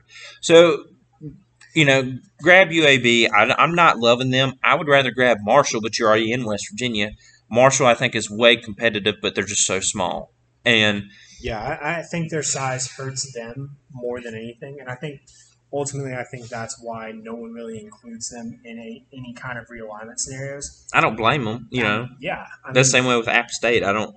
Boone, or, North Carolina is a small town. Yeah, I think there's so much that depends on the size of the school and not necessarily the competitiveness of the program. Yeah. Because I think Marshall could be competitive. Mm-hmm. It's just they're not scheduled as such. Yeah. Or like ETSU. Yeah. Perfect example. They're more like D2. Are they D1? No, they're D1. Oh, really? Yeah. They're FCS. Yeah, they are FCS. Oh, okay. That's why. But I think that teams like ETSU, Marshall, UAB, anything like that, I don't think that any Power 5 conference would ever consider adding them in solely based on income and size. UAB has that big Birmingham market, though, and they just absolutely, they have 100%. And I say they lit the world on fire, but they did win Conference USA. They won the championship up there, beat Marshall on their home turf. Okay, you come back after a hiatus, however long hiatus from football. I think it was 3 years, something like that. Yeah, it was either 3 or 4 years. So that's my East Division. West Division is the other remaining 6. So you got Kansas State, Oklahoma State, TCU, Texas Tech, and Baylor. All right, and then the other 2 for that are BYU and Boise State. I could say Colorado State because they're closer. Colorado State's not as competitive, I don't think. Absolutely not. And I would take Colorado over Colorado State. And Colorado used to be part of the Big 12, but now they're in the Pac-12. I don't see another Power 5 team. Yeah, I could not see Colorado jumping ship from the Pac-12. As it stands currently. Yeah, that's like. And I think it was like Craig Smoke or something on 365 Sports said the other day. Why in the world would you jump from a perfectly good ship that is not sinking and you're almost ashore to a ship that's sinking out in the middle of the Atlantic with no help? Why would you do, And it makes it doesn't make sense. Yeah. Boise State is kind of a stretch, geographically speaking. Also, my eyes would hurt from watching games on that blue field. But Boise State, they're competitive. They're for sure competitive. They're competitive, but they're so way out west. Like, that's Pac-12 territory. But, again, you're encroaching on, if you grab Cincinnati and UCF, that's ACC territory. Grab UAB, that's SEC territory. Boise State and BYU, that's Pac-12 territory.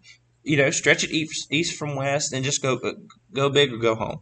I think that grabbing Cincinnati would hurt the AAC so much that in another 5-6 years, you would be looking at another realignment scenario after the AAC breaks off. Yeah. That's just me personally. Yeah. I think grabbing those AAC teams would hurt that conference more than it would help it, unless they were, guaranteed spots with different reimbursements. Yeah, but I don't think that realignment would capture the news as much. I think every now and then you hear something absolutely. Because they're G5, and unless you follow those schools, and this is why I don't put Houston in either. Is ever since Holgerson got there, they're not competitive. They're not competitive. They have the money, but they're just not competitive. They're a good team. Debatable. I mean, you could make an argument for Houston, but they are not nearly as competitive as what they have been in the past. And I think Tom Herman was there, yeah. Absolutely. I think that is a very fair statement to make. Yeah. Okay, so off my soapbox for conference realignment. I think what we're going to do as well, we're just going to give a little bit of previews for West Virginia, LSU, and Ferrum. We kind of did a Ferrum preview already, but we're also going to do a Ferrum game preview as well from Averett. So we're going to start off with West Virginia. Neil Brown is in his 3rd season, quote unquote. I say quote unquote, but it's his 3rd season. It was just last year was a weird year, and he's really dealing he's finally getting he's finally seeing the fruits of his labor now. Oh, 100%. We lost some people in the transfer portal. Tyke Smith went to Georgia, which was hurt, but we still have a strong defense. We still have Akeem Mesidor, Dante Stills, and Alonzo Dye on the defense. Question marks: linebacker. Who's going to step up? And we have good. And Dylan Tonkery was on there. We have decent linebackers, and we were number one in the country at one point with defense last year, which is unheard of for a Big 12 team. It's all Big 12 is put up 70 points, and the defense never touched the field. Is what it seemed like. But absolutely. But it's just so. Defense, I think we're sound on. Yes, we lost a few people. It's not going to be that big of a question mark. I think I feel very confident in our defense. Offense is the question mark. That's what makes me nervous. Are our receivers going to catch the ball this year? Because last year they had a case of the dropsies because they could not catch the freaking ball. Jarrett Doege threw it right in their chest, and they just dropped it.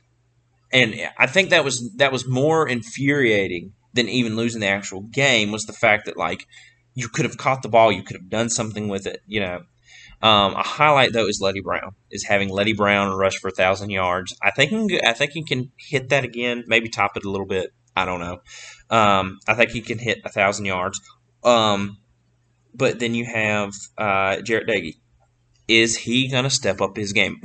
I've heard, anyways. I don't know, but Cole doesn't follow this as much as I do. West Virginia as much as I do. Vice versa, I don't follow LSU as much as he does. It is what it is. It is what it is. We'll get better as the season goes on. Next episode, we improve each episode. So we would like to think so, anyways. Hopefully. But is Jarrett Doege going to elevate his quarterback play? I'm hoping so. I want him to, and everything I've heard from camp is that he has. Yeah, all signs point to yes, but it's always hard to tell. It's hard to tell with any quarterback in any level of competition if you're going to step your game up or if you're going to regress. And I think that's a perfect segue to LSU. Yeah. The biggest question mark LSU has right now is Miles Brennan going to be a good successor for Joe Burrow? Yeah, and see that's what Austin Kendall and Jarrett Doege have been with Will Grier. You have those not once in a lifetime, but once in a decade quarterbacks that show up, and then you just go, all right, who's next? Absolutely, and it's unfair to them as well because then you see these guys throw the ball and it's like. That's terrible. That's not. But you've been used to Joe Burrow or Will Grier or whoever for the past, unless you're in Alabama who just recycles quarterbacks every single year. Jalen Hurts, Tua, Mac Jones. In one quarterback room. It's ridiculous. Alabama should be stopped. We hope. But I hope. Yeah. I can't wait for that episode for that week. I can. We're not going to record. We're just going to take a week off. Okay, that's just like West Virginia, Oklahoma. I'm not prepared for that week, even though it's at Norman. But I'm not prepared for that week. But anyways. We've heard from camp that Jarrett Doege has elevated his quarterback, and Neil Brown brought up something in his first year. Is I wish we did something like what the NFL does in the fact that we have these scrimmages. I would love to go out and just scrimmage Pitt or Maryland or somebody. Absolutely, somewhere close, somewhere that you could get even Marshall. Yeah, absolutely. It just makes sense to have, for LSU, if we could do a scrimmage against ULL every year, that would be perfect. It's beneficial to both teams. ULL figures out what they need to work on, and they could elevate their play. Oh, the only thing that ULL would lose is if they get absolutely smoked.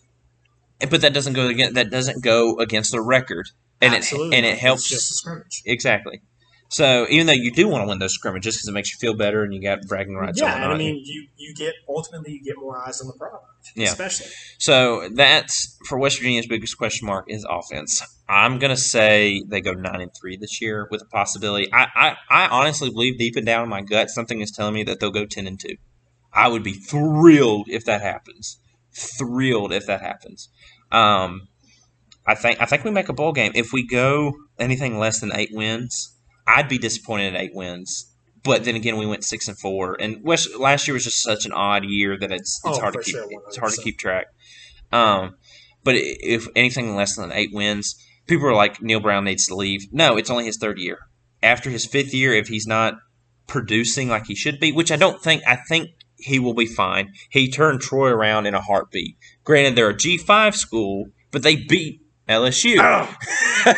I was waiting for that one, and I hope he wasn't going to say anything. No. I did my. It's fine. I did my. They beat LSU. You don't have to talk about it. They beat LSU and Nebraska. Okay, when Nebraska was decent. Okay, they beat Power 5 teams. Okay, so I think Neil Brown is a great guy. He has a great culture up there at WVU for sure. So I think just give him time. He's not. I understand West Virginia fans are like, please just bring us back to Rich Rodriguez, the devil. Rich Rod, and I feel like this is with you and Nick Saban. You hate him, but you love him because you just know if he had stayed, then we'd been so good. Now, Rich Rod, not as much as Saban, because Rich Rod did not have success outside of West Virginia. None whatsoever. Now he's either an O-line coach or an offensive coordinator at ULM. So, yeah. So you just wonder, you sit there and wonder if those guys, what would have happened. But we want the glory days back. We got a taste of what it was like with Major Harris and Don Nealon, with Rich Rod, Pat White, Steve Slayton, and then you had Geno Smith and Tavon Austin, that was a great team. Absolutely. And you had Holgorsen. I don't think Holgorsen was a bad coach. He just didn't like recruiting, and I don't blame him for that. But you got to recruit, and I think that's his whole problem at Houston right now is he's not recruiting like he should be. Absolutely. Holgorsen, everybody's like, Holgorsen led us to 10-win seasons. No, he was not great at bowl games, but we had multiple 10-win seasons. We were never we had a season here and there that we didn't make a bowl game, but it wasn't that the fact that we were terrible. We don't have these terrible stretches of runs. It's just a spot here and there. So I think people just want Neil Brown to hurry up and get us out of the Holgorsen era and just, come on, get us to winning. And it takes time. I'm like that most days. I'm like, come on, Neil, you got to give me something here. Come on, Yeah. So I think we'll be better this year. 9-3 or 10-2 is what I'm going with, and I think we can start off 3-0 this year, and then because I say 3-0 because then we have to go play Oklahoma at Oklahoma. That's a tough one, but anything's possible. But then this also leads to the LSU of Alabama.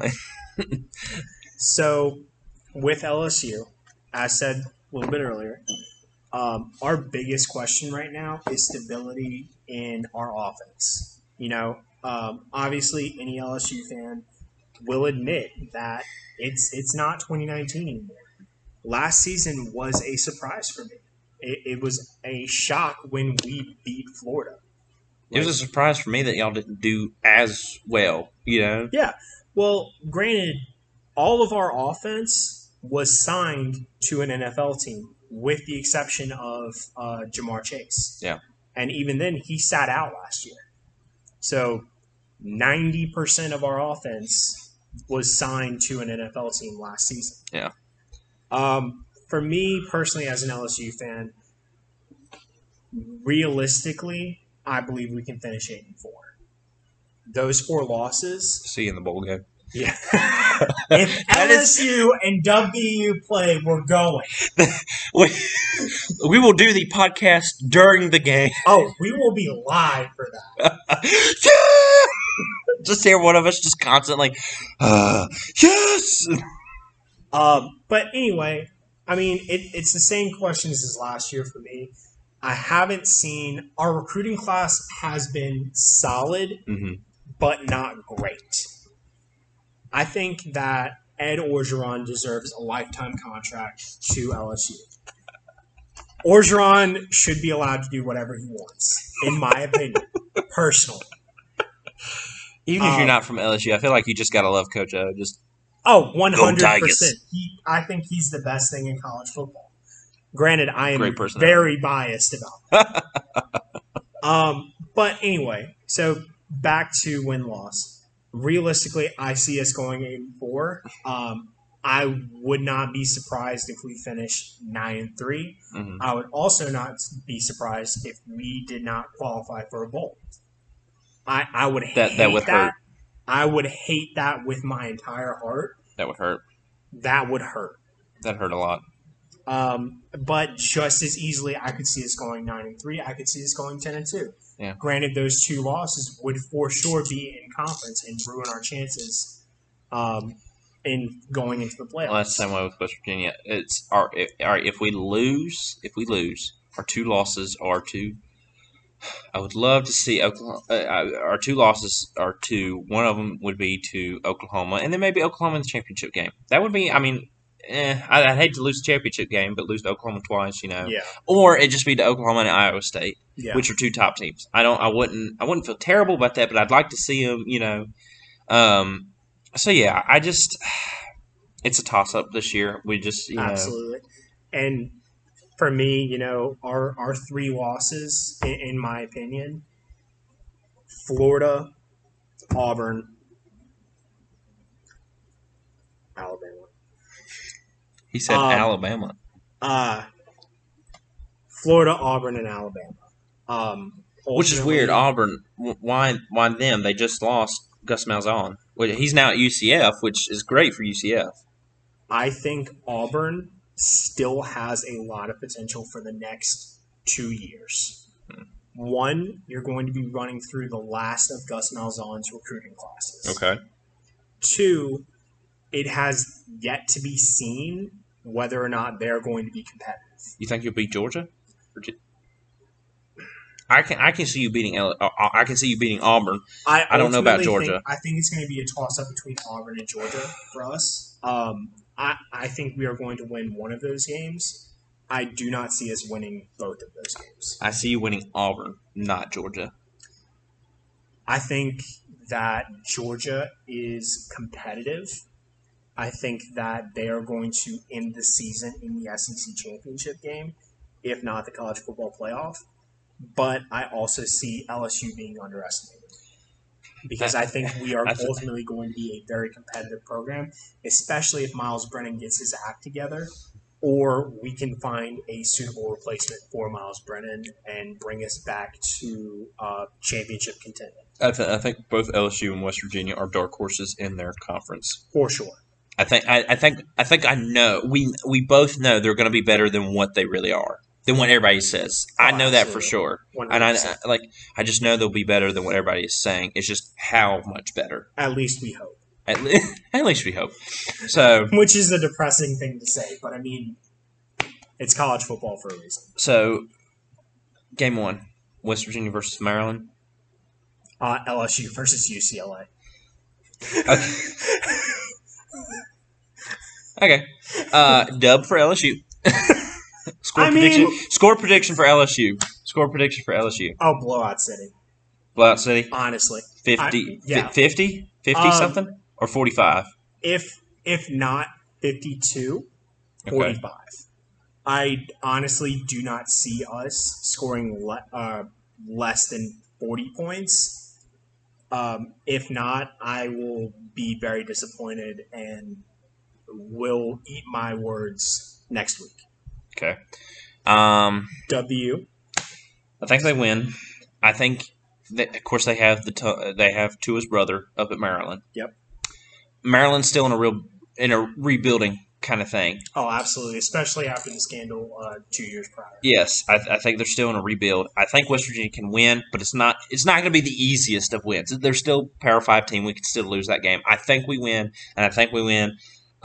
Maybe like 31-21, 28 to 21. No more than 2 touchdowns, I think. Oh yeah, I would easily put y'all at 10 points for sure. I think we can do that. Yeah, I think we can do that.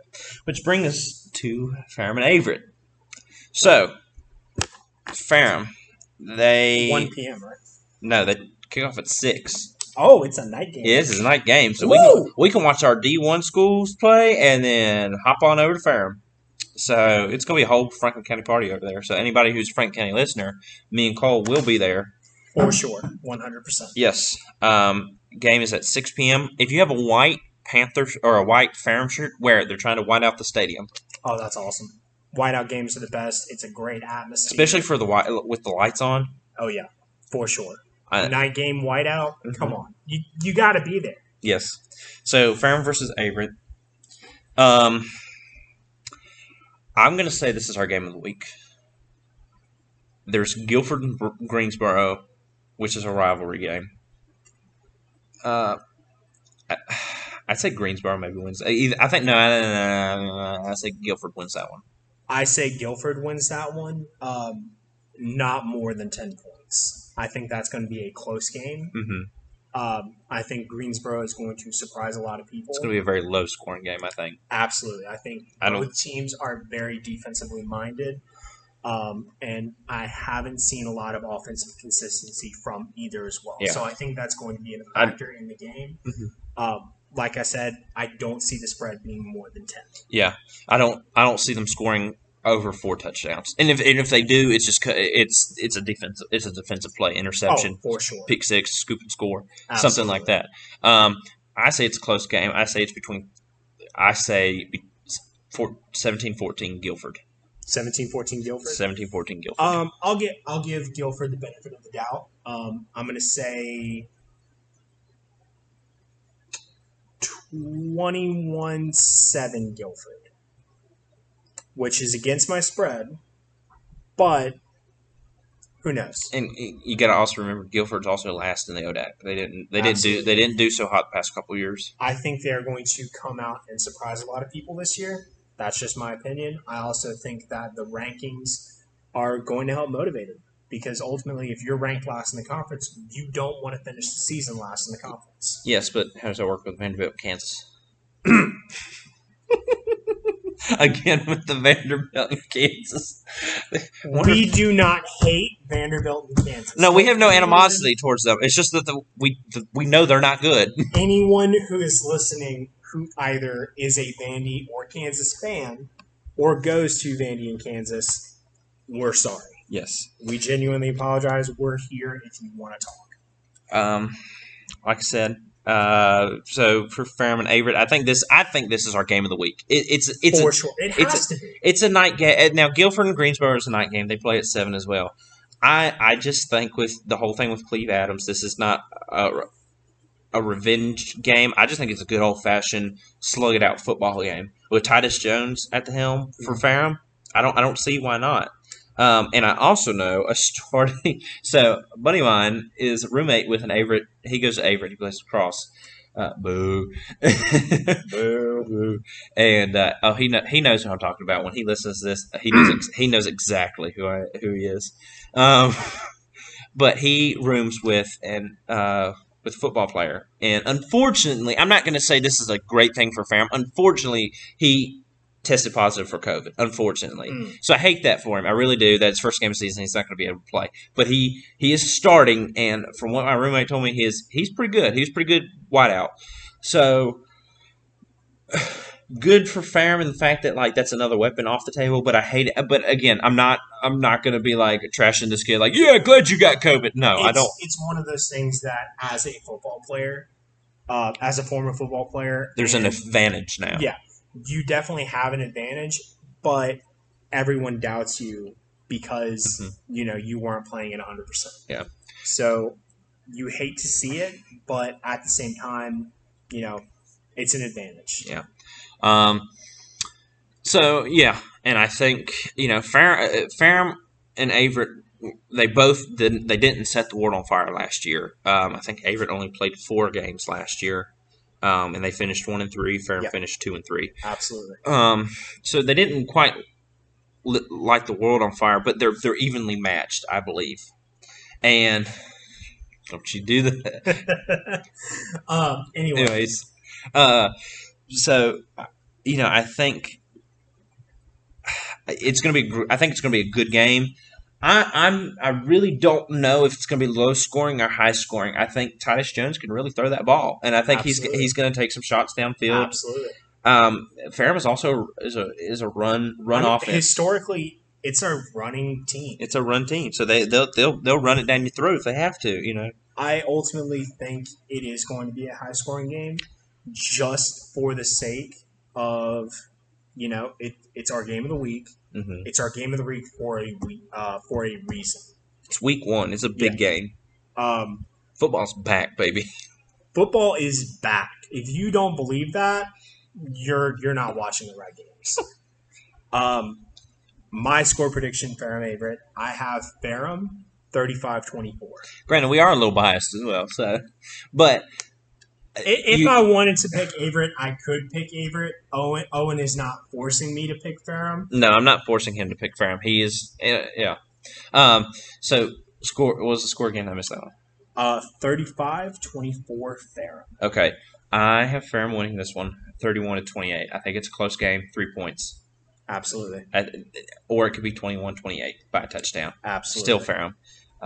So either a touchdown or 3 points, or maybe 10 points. I'm going to say 3 points just to because I don't want people to think I'm wishy-washy. I'm going to say 31-28. You just want to hedge your bets for next week, man. I'm going all in on Ferrum this season. I'm saying 35-24. Ferrum's got it by 11. I got 3 points, 31-28. Ferrum's got it. Beats Averett home opener, go out 1-0. Absolutely. So I think it. Last thing before we get off of here. Game info. It's at 6 p.m. at Adams Stadium in Ferrum. Absolutely. Like we said, it's a whiteout game. Yeah. It's going to be a night game. 6 p.m. At 6 p.m. Me and Owen will be there. If you listen to the podcast, please feel free. Or if your old friend just want to catch up, happy to see you. Tell us how much you like it or hate it. Just please give us feedback. Whether it be negative or positive. If it's positive, we'll keep doing the same thing. If it's negative, we'll change something up. Yeah. This is a learning curve. So, so game info. I don't know how much tickets are. We'll look that up and post it later on, or y'all can look it up. Things we'd like to see this year. 2 things. Your D1, something you would like to see out of D1, and something you'd like to see out of Ferrum or ODAC. Do you want to start or do you want me to? Are you ready? 100%. Okay, then you go. So out of D1, I want to see a different college football playoff. Not necessarily an expansion this year. I want the fans to put it onto the committee, and I think they did a great job last year putting it to the committee, saying with how much hate the committee got last year for that very predictable 14. I want to see a different football playoff. I want to see some different Power 5 schools make it in. I maybe want to see a G5 possibly in the mix. I'd love to see a G5 get in there. That would be awesome. And I think any college football fan would love that. Granted, maybe not Bama, maybe not Clemson, maybe not Ohio State. And that's the whole reason why they're switching from 4 teams, because it's getting stale. I get it. I mean, and I think I speak for everyone when I say that no one wants to keep seeing the same teams win it every single year. Unless you're a fan of those teams. Absolutely. And if you are a Clemson, Ohio State, Alabama, Notre Dame fan, you're lucky. We hate you. We don't hate you. We just hate your football team. Anyway, maybe not Bama. Gosh. But for sure, I want to see some variability. And I think that's a common sentiment across the board. Mm-hmm. For ODAC, for Ferrum in general, I want to see how the new coach does.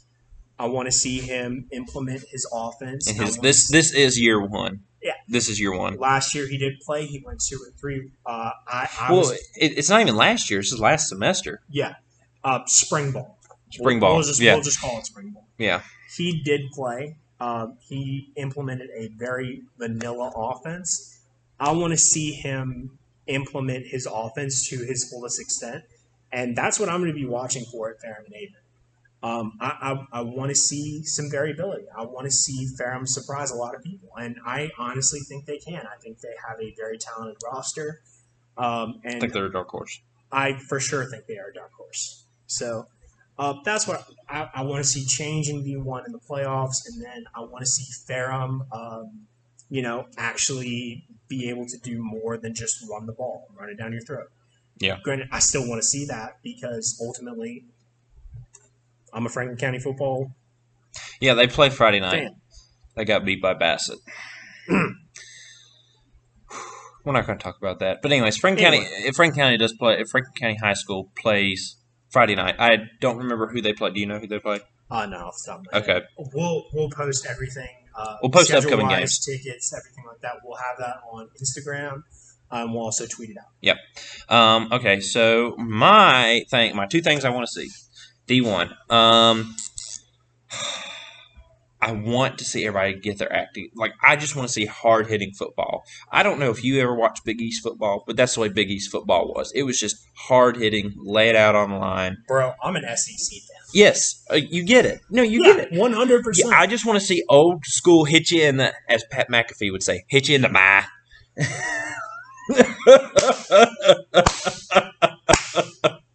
Yes! He's also a West Virginia man. I remember when he started playing, yeah.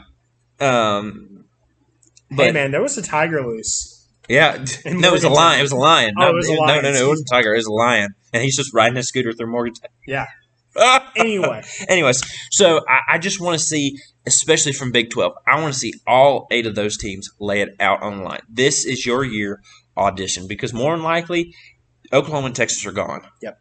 Oklahoma and Texas are gone after next year. They can afford that buyout money. Stay together for the buyout money, and if you want to split off, split off. It may be the best thing. Absolutely. I just want to see Big 12 football just go hard-nosed, beat each other up. Okay? Absolutely. I mean, and honestly, I think most of your Big 12 teams are going to do that, especially in those Texas-Oklahoma games, because they have stuff to prove. Yeah. Texas and Oklahoma are going to get more eyes than ever this season because of – those home games are going to be – those away games for them are going to be rough. When Texas rolls 100%. When Texas rolls into Morgantown – yeah, that's going to be bad. This is also a little side note. I wonder if that horns down penalties is still going to be a thing. I hope not. I hope not. I seriously hope not. And if it is, I'm going to be so mad at Bob Bowlesby.